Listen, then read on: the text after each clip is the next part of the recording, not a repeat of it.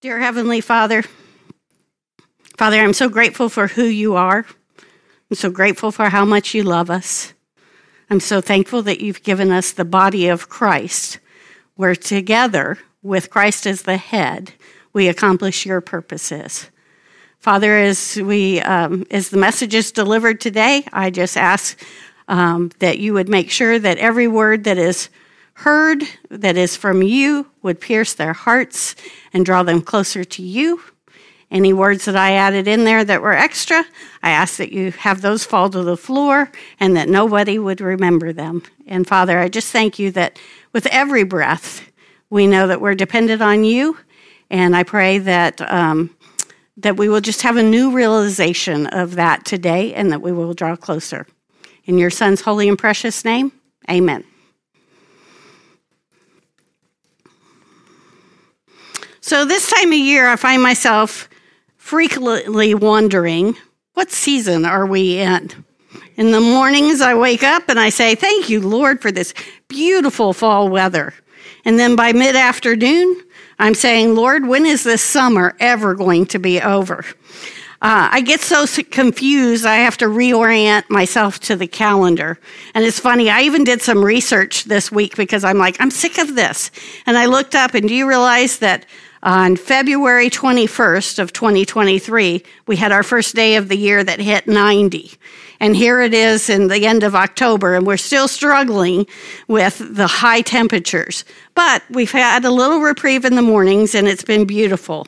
But I realized that it's not only that I struggle with the calendar. Oh, and by the way, I want to add one more thing in there. Just in case you haven't looked ahead, 9 weeks from today is Christmas Eve. Shocking, isn't it? See, I saw a couple of you look and go, whoa! And that's kind of what happens to me, too. I even counted it 3 times to make sure I wasn't wrong, and I really freaked myself out when I did it. But I realized I do the same thing in the seasons of my life here on earth. Last week, Suzanne Summers passed away. And in first service, everybody knew who Suzanne Summers was. I'm seeing quite a few nods, but if anybody doesn't, Suzanne Summers was an actress that was on Three's Company, which I watched for a good portion of my growing up years. It was very popular, and that was back in the old days when we only had 3 channels, and we watched the same TV shows all the time. But when I heard she died at age 76, I quickly did the math, and I thought, wow, that means I could die in 14 years. What do I want to do with the rest of my life? And I went down this whole path about whether I've been of any significance, and you can imagine how that story went. But then God reminded me that just the week before, I had seen a story about a woman who was 104 years old and had gone skydiving. And man, I was so impressed with that. They're even trying to get her into the Guinness Book of Records. And I thought, I want to be like that. I want to be living my life to the fullest and to the very end of my time here on earth.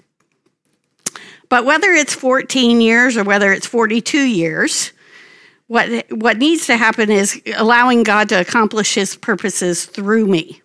It requires a daily focus of prayer, surrender, and obedience. And it also takes you. I cannot do it alone. Today we're going to be looking at 1 Thessalonians 1 through 10, a letter written by Paul to the church in Thessaloniki. Please turn to your Bibles to 1 Thessalonians 1 through 10, and I'll give you a little context while you're looking that up. The author of this is Paul, and he's joined in his salutation by Silvanus, and I'm not sure how you pronounce that. I've always called him Silas, and Timothy. And he's writing to the church at Thessaloniki. The establishment of the church is actually recorded in Acts 17, 1 through 9. On his second missionary journey, Paul and his companions, Silas and Timothy, had just left Philippi and were passing through some other towns to arrive at Thessaloniki. As was his custom, Paul immediately located the synagogue and reasoned with the Jews for 3 Sabbaths concerning Jesus Christ. Can you imagine that? Having 3 weeks and having to beg for 3 weeks to tell people and hope that they get transformed into following Christ with their life. While some of them were persuaded, including a great number of devout Greeks and leading women, and I thought it was so interesting that they included that, the unbelieving Jews became jealous and created an uproar in the city. Therefore, it became necessary to send Paul and Silas away secretly by night to Berea. Despite such ominous beginnings, a strong church was established in Thessalonica, mostly Gentiles. So 1 Thessalonians is considered one of Paul's earliest epistles, his letter, if not the first. The letter itself and the record of Paul's travels in Acts, it appears that Paul wrote this letter soon after arriving in Corinth on his second journey. This would put it somewhere around 52 AD. The abrupt departure from Thessalonica so soon after the beginning of the church naturally left Paul anxious about the condition of the brethren.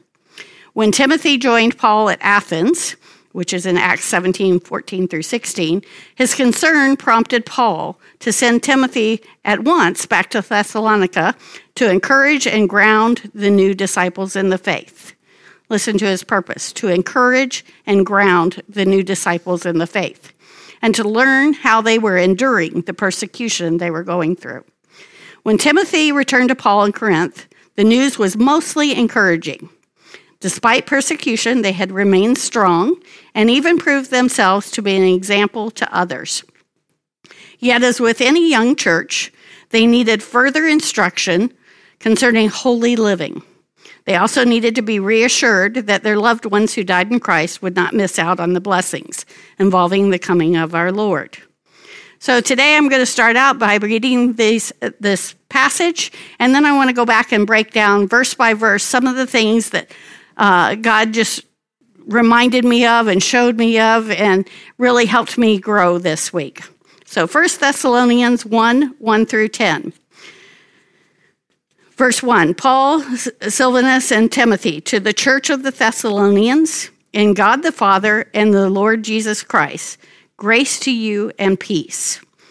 We always give thanks to God for all of you and mention you in our prayers constantly, remembering before our God and Father your work of faith and labor of love and steadfastness of hope in our Lord Jesus. For we know, brothers and sisters beloved by God, that he has chosen you, because our message of the gospel came to you not in word only, but also in power and in the Holy Spirit and with full conviction, just as you know what kind of persons we proved to be among you for your sake. And you became imitators of us and of the Lord. For in spite of persecution, you received the word with joy, inspired by the Holy Spirit, so that you became an example to all the believers in Macedonia and in Achaia. For the word of the Lord has sounded forth from you, not only in Macedonia and Achaia, but in every place your faith in God has become known, so that we have no need to speak about it. For the people of those regions report about us what kind of welcome we had among you, and how you turned to God from idols to serve a living and true God. And then we finish it up in verse 10, and to wait for his Son from heaven, whom he raised from the dead, Jesus, who rescues us from the wrath that is coming. So Paul wanted to encourage the new church to stay strong and to stay grounded in the faith. As believers, we too are commanded to encourage one another for the sake of the gospel. Hebrews 10:24 tells us, let us consider how we may spur one another towards love and good deeds. Let's take a look at each verse and see how God led Paul to do that for the new church. First, it started out right in the first verse. The letter is written to the church on behalf of three leaders, Paul, Silas, and Timothy, in the name of God the Father and Jesus. And I thought a little bit about what all Paul had been through prior to this. He'd been through he had departed with Barnabas. They went separate ways because they weren't in agreement. Then he had been imprisoned, and a miracle happened, and the earthquake came, and he was freed. So there had been some lows, and then there's been some incredible highs. And I can only imagine starting the new church, he had to be on fire. But, God's very careful with everything that he shows us. And what he shows here to me is he's showing unity and community. He didn't send Paul on his own. He didn't send Timothy on his own. There's unity and community. And the message is grace to you and peace, the core essence of our Christian life. When you look around at our church or the church in general, the big church, isn't this what we want for them? Isn't this what we have been given? Grace and peace, the cornerstone. And in verse 2, it says, we always give thanks to God for you. Why would they give thanks? They are proof of the gospel of transformed lives. They're enduring in an environment of persecution. They are proof the kingdom of God is growing. And we mention you in our prayers constantly. Why do they need prayer? It's not like God doesn't know what they've been doing. What are they praying for him?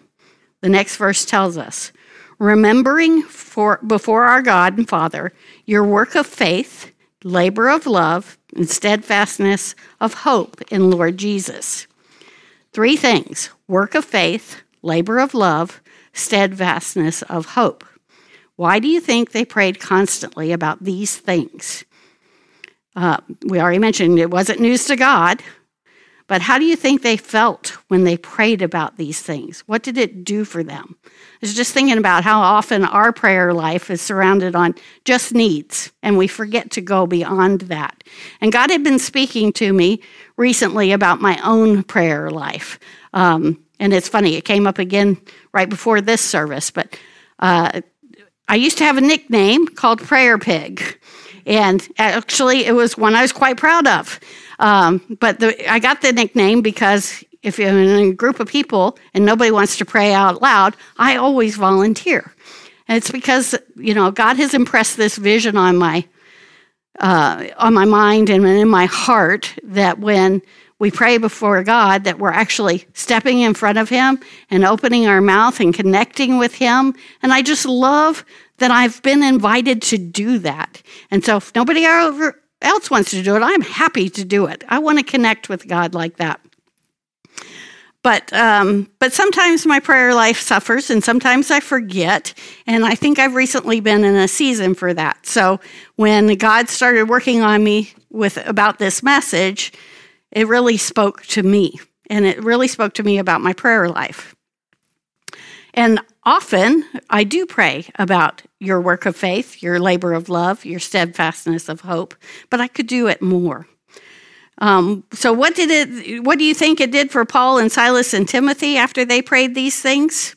When I pray these things about you, it makes me incredibly grateful to see how God is working in his body. It makes me love you even more as God's creation, not falling into the trap of focusing on your shortcomings as the world tends to do. When I pray about your work of faith, it inspires me to be faithful and obedient. When I pray about your labor of love, it reminds me that although it may not be easy, it will yield fruit. And when I pray about your steadfastness of hope, it encourages me to focus on the eternal, not the temporary. So let me give you some examples. I frequently pray about Chris Bauer's work on mowing the yards. He's been doing it longer than I even know. I've been here almost 9 years. He's been doing it way longer than that. Sometimes I get nervous. I am related, and he's out there in the 105, 106 mowing the lawns. And so, of course, I pray for his safety. I pray for the safety of the windows of the church. Some of you know he's had a few incidents where we've had to replace windows. But mostly what I pray for and what I pray about is his faithfulness, because he has done it week after week, year after year, faithfully. And so when I get tired in some of the things that God has called me to do, I come to mind and I think, well, at least I'm not mowing the grass at 105 degrees, but I really, really appreciate that God has given him that kind of faithfulness. And he's just one example in this church, right? We just had the whole worship team up here. We have Janelle in the background. We got lots of people who serve this church and have for decades without any recognition. They do it because that's what God's created them to do and called them to do, and they're just so faithful. But when I take the time and remember that in my prayers, it encourages me so much. I also pray for Zach and Michelle in their labor of love and adoption. I was fortunate to be here when we first started praying about they were going to be adopting. I remember week after week waiting to get the news when they got, when they were going to get Malachi. I felt so invested in that process. But I've also gotten to see up close and personal the tremendous gift that they have given Malachi. How much they love him. That is a gift from God, to be able to love a child and adopt him into your family as your very own. And it's just such a beautiful thing to watch. I have also pray about Elizabeth and Neru's faithfulness in serving our children in the nursery and the children's ministry. Neru has been here so long that I think she's about to start schooling the babies of the babies that she took care of. She's about to go through another generation. And I just find that fascinating that she's so faithful in her commitment. And I thought about Derek Jones, which I don't know Derek Jones real well. I've had a few conversations with him. But one day I stepped in the hall and he started telling me about his nephew and how he's a part of the Brooks Ministry, Children for Special Needs, if you're not familiar with that, and how they served during the holidays. I don't remember if it was Thanksgiving or Christmas, but I swear the whole hall lit up with Derek's face and the joy that he gets from that ministry. And the power of that love is just amazing to me. I also thank God for Sarah Close. Some of you may know Sarah. It's been a while since she's been able to physically be here, but she's forever in our hearts. And when I came to Sweetwater Christian Church, I was new in my journey of being a widow, and she was the only one here who was a widow. And so I very quietly really started paying attention to Sarah and how she was, because she was a beacon for me about how this journey might go. And I was just so impressed with her steadfastness of hope, her faithfulness in attending, her love for others. I learned many, many, many things from Sarah. And she, to this day, those memories of those conversations with her still strengthen me. I'm so grateful for what God is doing through all of you. I could go on and on. Some of you I haven't had the chance to meet yet and to see how God's working through you, but I look forward to that. I also thank God for Zane and Jesse and their faith in action as they answered and accepted God's call to be a part of the church family, to move away from family and friends soon after the pandemic, and with a 1-year-old at the time. Talk about, faith and courage to follow what God has called them to do. What an act of obedience as they heard God's call. How I love to see your faith, your love, and your obedience in action. Verse 4 says, "For we know, brothers and sisters, beloved by God, that he has chosen you." And this is what we need to remember always. God has chosen our brothers and sisters, and really isn't that all we need to know? He chose them, and he also chose us. Verse 5 says, "Because our message of the gospel came to you not in word only, but also in power and in the Holy Spirit and with full conviction, just as you know what kind of persons we prove to be among you for your sake." What a powerful message the gospel is. It's about God's abundant love for us, demonstrated by sending his son, who knew no sin, to die on the cross to atone for our sins and give us eternal life. And we've been given the Holy Spirit so that we may be transformed into Christ's likeness. Transformed lives. That is what they saw in the early church. That's what the early church saw in Paul and Silas and Timothy. That is what you and I get to see in each other. Not one of us is perfect, and I've already proven that today, but we don't need to have to fix one another. The Holy Spirit is transforming us. Verse 6 and 7 go on to tell us how God used the early church. "And you became imitators of us and of the Lord, for in spite of persecution, you received the word with joy, inspired by the Holy Spirit. so that you became an example to all the believers in Macedonia and Achaia. God used their church as an example for other believers. God uses our church as an example for other believers. One of the first things that popped into my mind was 5 years ago when Hurricane Harvey hit. Many of you in this room were an example to other believers. I can remember Rich and Shelley and all the things that they went and did for their friends in the community.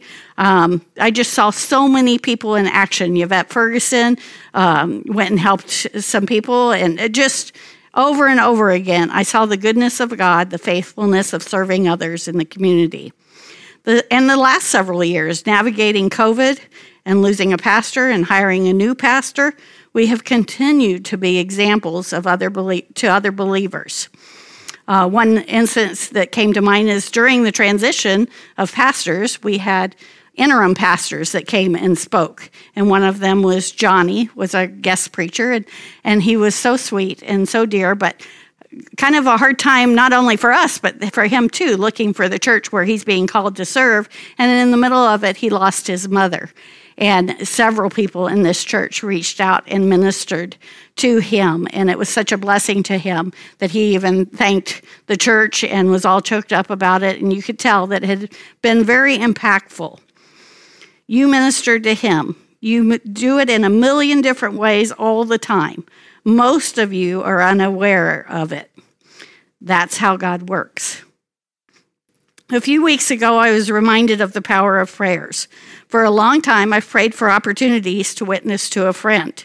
And every time we're together, sure enough, I'm given an opportunity. And someday you want to talk to me for a long time, I can share every one of those examples with you. But this has been going on for almost 20 years now. And the last time we were together, the thought of praying for an opportunity never even crossed my mind. But I have a prayer partner who's prayed with me all this time. And so after my time with them, the first thing she asked was, well, did you get an opportunity? And boy, that's when it dawned on me, well, I never even asked for an opportunity. And I said, no, I really didn't. But sure enough, I had a chance to get together with my friend, the one that I've been trying to witness to, a week later. And out of the blue, one day, he asked me something about the widows ministry I'm a part of.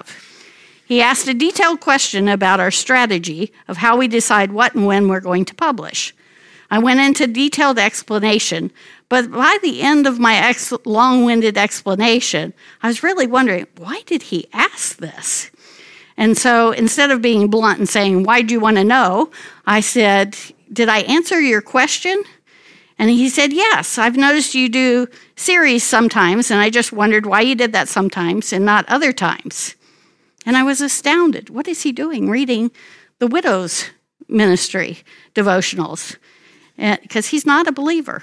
And I said, do you read the posts? He said, of course I do, every day.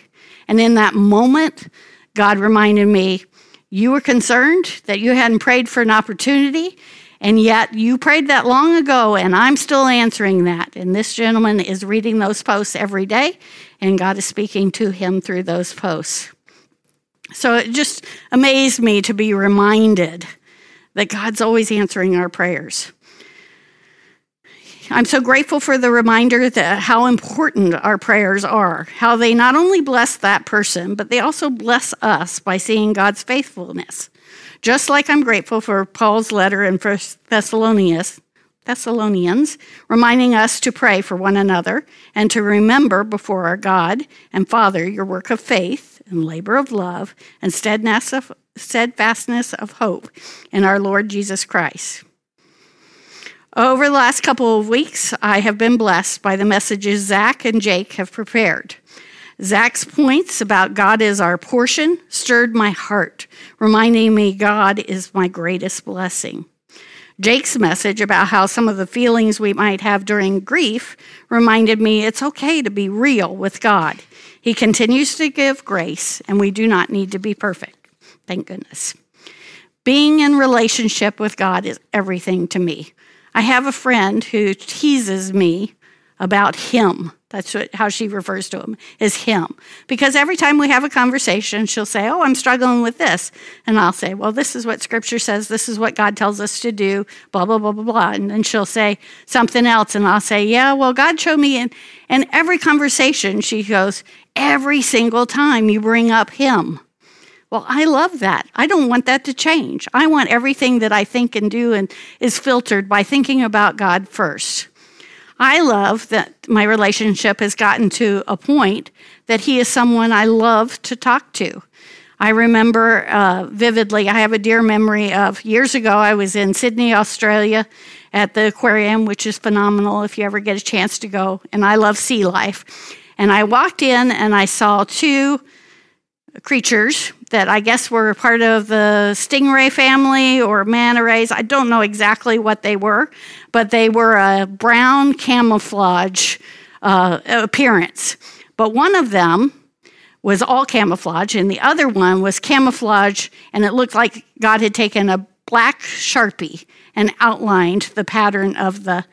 And here I am in the middle of a trip. I've been worrying about where I have to be next and this time and that time and what things are going to cost. And I walk in, my first glance at these two rays was, oh my gosh, God, which one did you do first? Did you do the camouflage and say, oh, this will be great and they'll be able to hide well, but you go, but gosh, that's such a cool pattern, I need to outline it? Or did you do it the other way? You outlined it and said, well, that looks great, but it's not really effective. I'm going to let them have it without the outline so they can hide. I don't know, but I love that memory because in the midst of anything, anywhere, my first thought was to think about God and have a conversation with him. And he is my greatest reward. He is who I live for. When I think about going to heaven someday, I naturally think about how wonderful it will be to see my husband, my dad, my brother, and some dear friends again. But even more, I can't wait to see God face to face and to thank him for loving me and choosing me. I want to thank him for all the things he did through me, and I want to thank him for you. Because without you, I wouldn't be as faithful as I am. So with that, I just want to encourage you.